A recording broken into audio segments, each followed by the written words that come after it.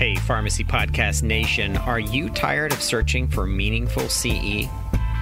CE Impact brings learning to you through a continuing education subscription service. That's right, no more searching. It comes directly to your inbox and it's really good. Subscribe today at ceimpact.com to receive a Hot Topic CE course on the first of every month. You'll also receive bonus content and tools to implement your learning. If you want to keep searching for good CE, you might or might not find it, and you'll waste a lot of time searching. Or you can sign up today to get CE Impact's subscription service and have all the CE you need when you need it. It's that easy. Once again, go to ceimpact.com and sign up for the subscription service. Don't waste another minute. ceimpact.com. Let the learning come to you. Hello there, and welcome to another great episode of Game Changers Clinical Conversations. I am your host, Jeff Wall, a professor of pharmacy practice at Drake University, and welcoming you to another quick edition of this podcast. Those of you who are first-time listeners, welcome, and those who are long-time listeners, welcome. And hopefully you'll find this episode, as hopefully our previous episodes, both informative and hopefully semi-entertaining as we kind of go along. So, again, big thank you those who are listening to us. Please, wherever you are listening to your podcast or get your podcast, please like us and subscribe and spread the word that we've got I hope a pretty good podcast about pharmacotherapy going on. Certainly, if you're going to take the time to listen, why don't you take the time to get rewarded for it? Head on over to CE Impact, the sponsors of Game Changers Clinical Conversations. They have a plethora of great CE programs on their website, and you can actually get CE for this at a very affordable price. And of course, that keeps the lights on, and as they say, when we're doing these sort of things. So thank you again for listening. So today we are going to talk about gabapentinoid abuse, not because there was a gigantic big study that came out or anything along those lines. I was literally perusing just some of the journals that I tend to take a look at. One of those journals is Drug Safety, because a lot of times they have some really, really good reviews. And in fact, they had just published on August 28th a systematic review on abuse and misuse of gabapentinoids. And I think this is something that I think most community pharmacists have seen. And I suspect if you're a hospital pharmacist, you may have even dealt with an overdose or two of this. So I felt like it was something that was certainly worth discussing.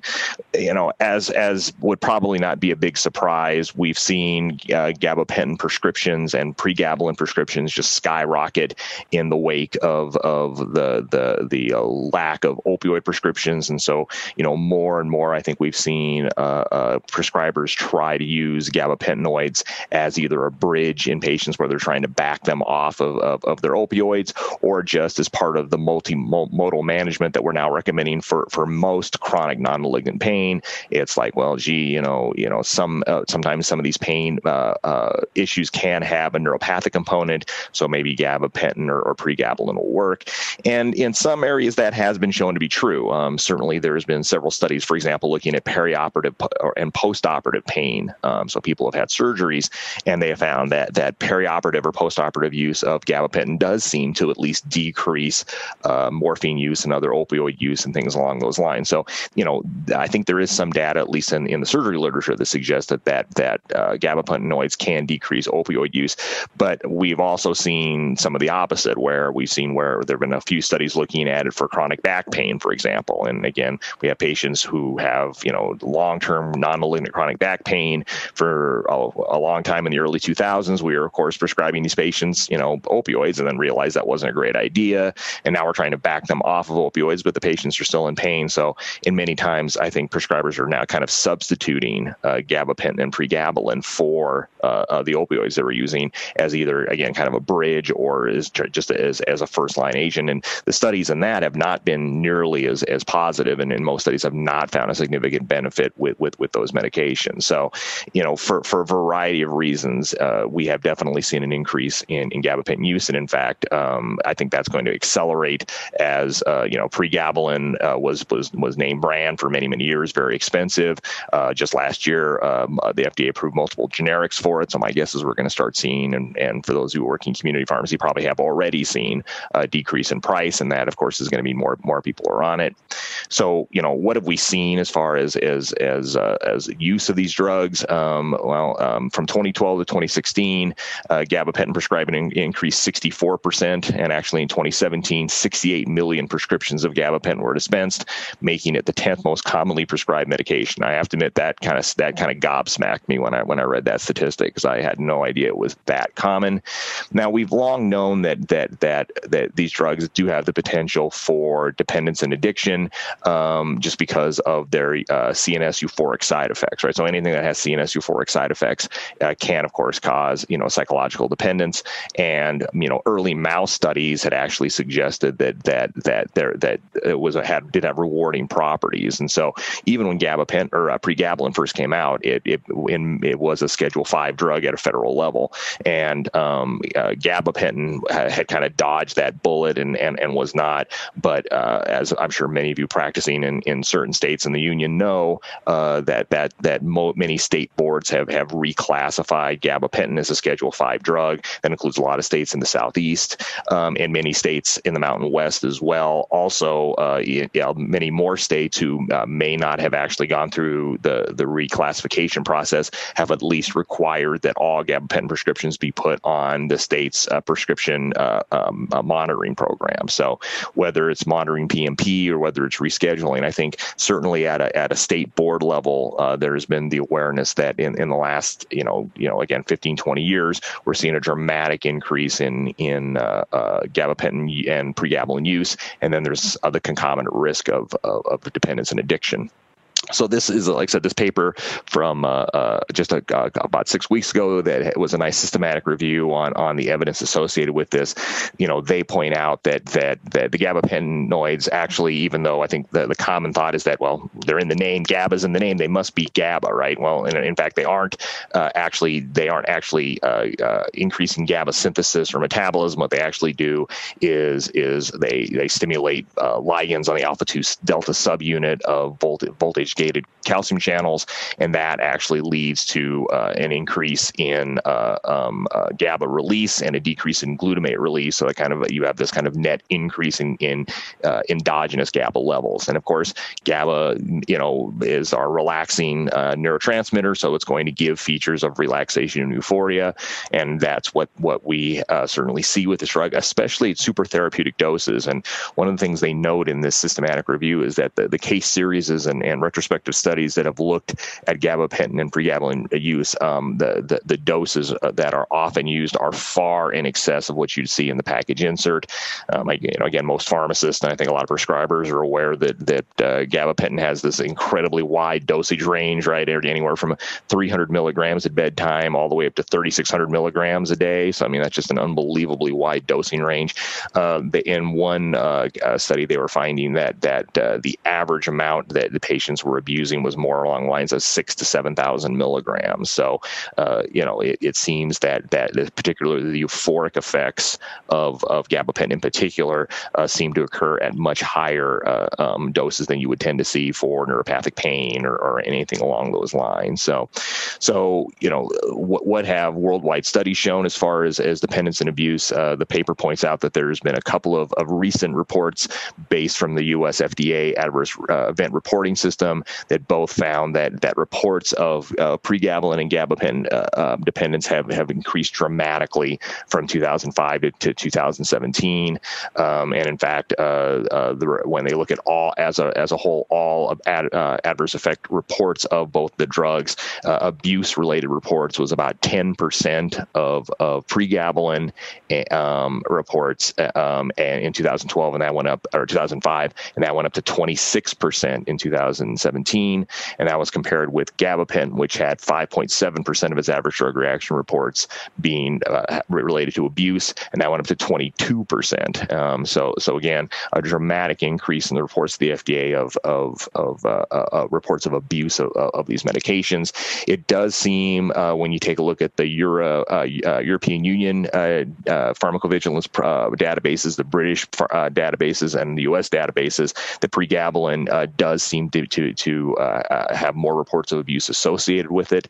And I guess that's probably, again, not that surprising. It's much more potent and much more selective for that receptor. So it's probably more likely, especially at higher doses, to cause those feelings of euphoria and relaxation. As probably not that big surprise, most reports to the FDA ADR program found that patients who were abusing gabapentin and pregabalin were also concomitantly abusing opioids. That's probably not a very big surprise to most people. Interestingly, the paper points out that the European database actually had a case series of 13 cases of people who were crushing pregabalin and snorting it, and that was actually associated with a fatal outcome in 2 out of those 13 cases. So I wouldn't have thought you could snort pregabalin, but if there's one thing being a pharmacist for almost 30 years has taught me, is that people will snort just about anything. So yeah, I guess I shouldn't be surprised, but so apparently that is a thing you can do, and you shouldn't do it, obviously. That has been reported. So I think the things to take away from the European database and the U.S. databases is that the amount of patients abusing the drugs has dramatically increased, that patients are concomitantly abusing other medications as well, and that there have been fatalities recorded from it. And that's the other thing this paper points out, is that the number of reported deaths where either pregabalin or gabalin was a factor in the death based on what the pathologist had thought, and looking at the autopsies and things along those lines, has again gone up. So I think we don't tend to think of pregabalin or gabapentin as drugs that tend to be fatal in overdose, and by themselves they probably aren't. And again, I think it points out the fact that, like so many other things, like alcohol, like benzodiazepines, these drugs tend to potentiate the CNS depressant effects of other drugs. So if someone is abusing multiple medications at once, they end up taking too much of one or another and things like that. That's when they're really going to get into trouble, because this is going to potentiate the CNS depressive effects that they're going to find. Interestingly, what other medications people are taking does vary from country to country. This paper points out that in the U.S., opioids are probably number one, but in other countries, it's things like buprenorphine, which is an opioid, certainly. Cocaine and caffeine are also commonly reported as co-abused drugs with gabapentin and pregabalin. So that's interesting to note as well.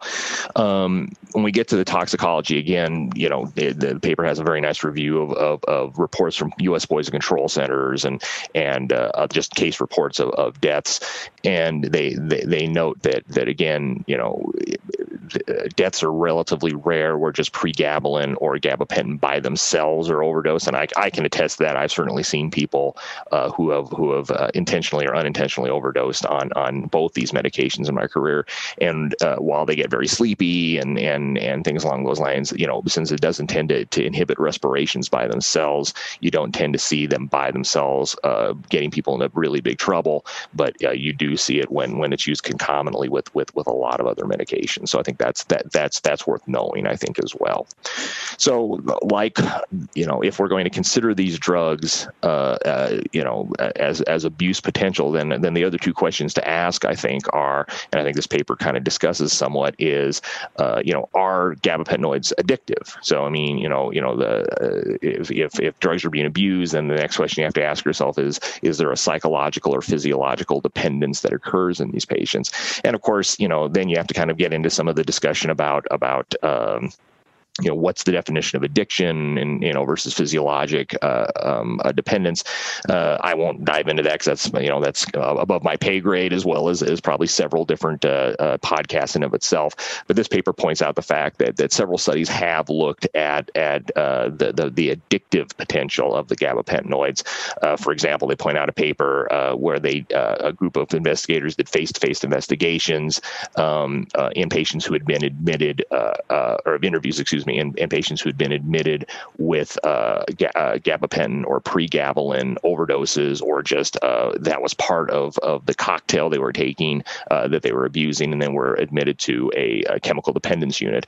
And so what they found was that about 7% of patients who were on who had been abusing these drugs had met the DSM-4. They used the DSM-4 criteria for addiction for these medications. So, that and other studies suggest that, again, by themselves, while anything can be psychologically addictive, right? Any medication can be psychologically addictive. It seems the actual, the true addictive potential of these drugs is actually fairly low. So that is some good news, that people will take these medications certainly for their CNS and euphoric effects, but it doesn't seem that they need to continue to take the medications to achieve the same effect, and that they won't have the dependence effects that you would see. They're probably less likely to, say, break into somebody's house to steal the money, to buy gabapentin or pregabalin on the street, things along those lines. So it seems that the addictive potential of gabapentin and pregabalin is fairly low. The corollary question then is, well, if addiction is low, what about withdrawal? If somebody were to suddenly is taking these unbelievably high doses of gabapentin and pregabalin, what are the chances that if you suddenly stop it, that they could have some problems? And interestingly, this paper doesn't discuss withdrawal symptoms at all. I did a lit search on my own, just taking a look at it, and there's actually been there's been a few cases and a few case series reporting, particularly with gabapentin at high doses, that suddenly stop it can lead to a mild withdrawal syndrome. There was one or two cases of seizures that were reported, but that was gabapentin in patients who were using the drug as a anti-epileptic. I think sometimes we almost forget that gabapentin first came out in the United States as an anti-epileptic. Nobody really uses it for seizures anymore. So I'm not really sure you can count that. If I suddenly stop an anti-epileptic in somebody who has seizures and they have a seizure, I'm not really sure you can count that as a withdrawal syndrome. But other newer papers have suggested that people can get agitated and fidgety and very again, nothing life-threatening or anything along those lines. So what I would say is that if you did have somebody on a very, very high dose of gabapentin for anything, they were abusing it, or they were just on a very high dose for neuropathic pain, and they wanted to switch off it, or they wanted to stop it, or something along those lines, it's probably logical in those patients to do a taper. And I don't think you have to do a very super duper prolonged taper, but probably something over the line of 2 to 6 weeks taper, depending on how high of the dose they are and how they're tolerating it. I think that's just for patient comfort more than the life-threatening fear that they're going to have withdrawal similar to alcohol withdrawal or even benzo withdrawal. And so that's something I think to kind of keep in mind. So the paper basically goes on to say that the curves for abuse reports and use of both these drugs is just continuing to go up, and that's especially true in the United States. So I don't think this is something that is going to get cut off or stopped anytime soon. I think that we do have mounting evidence showing that gabapentinoids can be abused and misused in patients, in particular patients who are concomitantly using opioids or other medications that they're abusing, and that it does have the potential to potentiate bad outcomes, and that I think we need to kind of be aware of that. So what can pharmacists do? In particular, I think some of the things pharmacists can do is keep an eye out, especially for patients who are on very high doses of gabapentin. Let's say you have a patient who's on neuropathic pain, who's on getting, the 3,600 milligrams a day of gabapentin, especially if they're taking other CNS depressant medications, if they're on, they're taking clonazepam for their anxiety, and they're taking, and they're still taking the occasional Percocet for their back pain. I think that can, as you might imagine, lead to a problem. And so I think, watching the patient closely, counseling them on what's going on. I think the other thing that we can do is educate both patients and prescribers that, while there is some evidence that the gabapentinoids can help with somatic pain, right? So pain, that's from mechanical injury, or that was like back pain or things along those lines, that the data isn't great. And in fact, when it's used only by itself as a treatment for things like low back pain, it doesn't seem to be beneficial. And so rather than go down that rabbit hole in a patient who's complaining of terrible back pain, they get their prescriber, the physician prescriber, whoever, to say, well, I don't really want to put you on opioids, but hey, we can try gabapentin on you. I think, why go down that rabbit hole in the first place? Because I think that you're, going to disappoint them. They're going to disappoint, and they just may end up with the side effects with very little benefit. Now, again, if it's part of a multimodal approach to pain management, especially in the acute phase, again, I think we have far more data suggesting that that's probably reasonable to do. But you're probably not also going to send people home on long-term gabapentinoids after they had, colon surgery, or after they had a bunion removed or something like that. It might be part of the acute pain management, but they're not going to be on it long term. So I think education of patients and prescribers that we are using gabapentinoids for pain syndromes that by itself probably doesn't have a lot of role, that these drugs are probably addictive, at least in a small percentage of patients, but certainly they can be abused in a much higher percentage of patients, and that they do have the potential for harm, is something I think that we as pharmacists need to kind of let everybody know about. So that's this paper. Interesting paper. If you're someone who's like kind of a drug safety nerd like I am, head on over to the drug safety website and check it out and see what you think of the paper. So we will kind of wrap things up after a word from our sponsor, CE Impact, right now. Game Changers discusses clinical guidelines and pharmacotherapy trends that significantly impact practice. Game Changers is produced and accredited by CE Impact and hosted by Dr. Jeff Wall. New episodes are released each week and available for pharmacy continuing education credit to CE Impact subscribers. CE Impact subscription service brings you the CE you need on the topics that matter the most. Check out the link to sign up in the show notes. Use code PODCAST for a Pharmacy Podcast Network discount. So, interesting paper that suggests something that I suspect is probably not news to especially most community-based pharmacists, that gabapentin and pregabalin use has skyrocketed, even far more than I thought had ever, I would have suspected, and that it does have the potential to be abused and misused. And I think we need to be aware of that. I think state boards of pharmacy are becoming more aware of that, putting more of these, controls, if it isn't actually a controlled substance, but at least monitoring PMP. And I think pharmacists can do a good job of monitoring for that, watching for side effects, watching for some of these outrageous, doses, that you'll sometimes see, especially with gabapentin, and again, counseling people that while gabapentin does seem to be useful for a lot of interesting syndromes that has never been FDA approved for, certainly for chronic non-malignant pain by itself that does not have a neuropathic component, it doesn't seem to have much of a role. And you're probably just getting side effects and costs for no real benefit. So that's it for this week of Game Changers. Hope, again, you enjoyed it. Please, again, head on over to CE Impact, check out their website, and, again, sign up for their CE so you can get some credit for listening to me talk. Head over to where you like your podcasts and like us and subscribe, and please tell your friends. We will catch you next week with another episode. But until then, remember that time flies. I don't know where it's going, but the most important day is today. We'll catch you next week.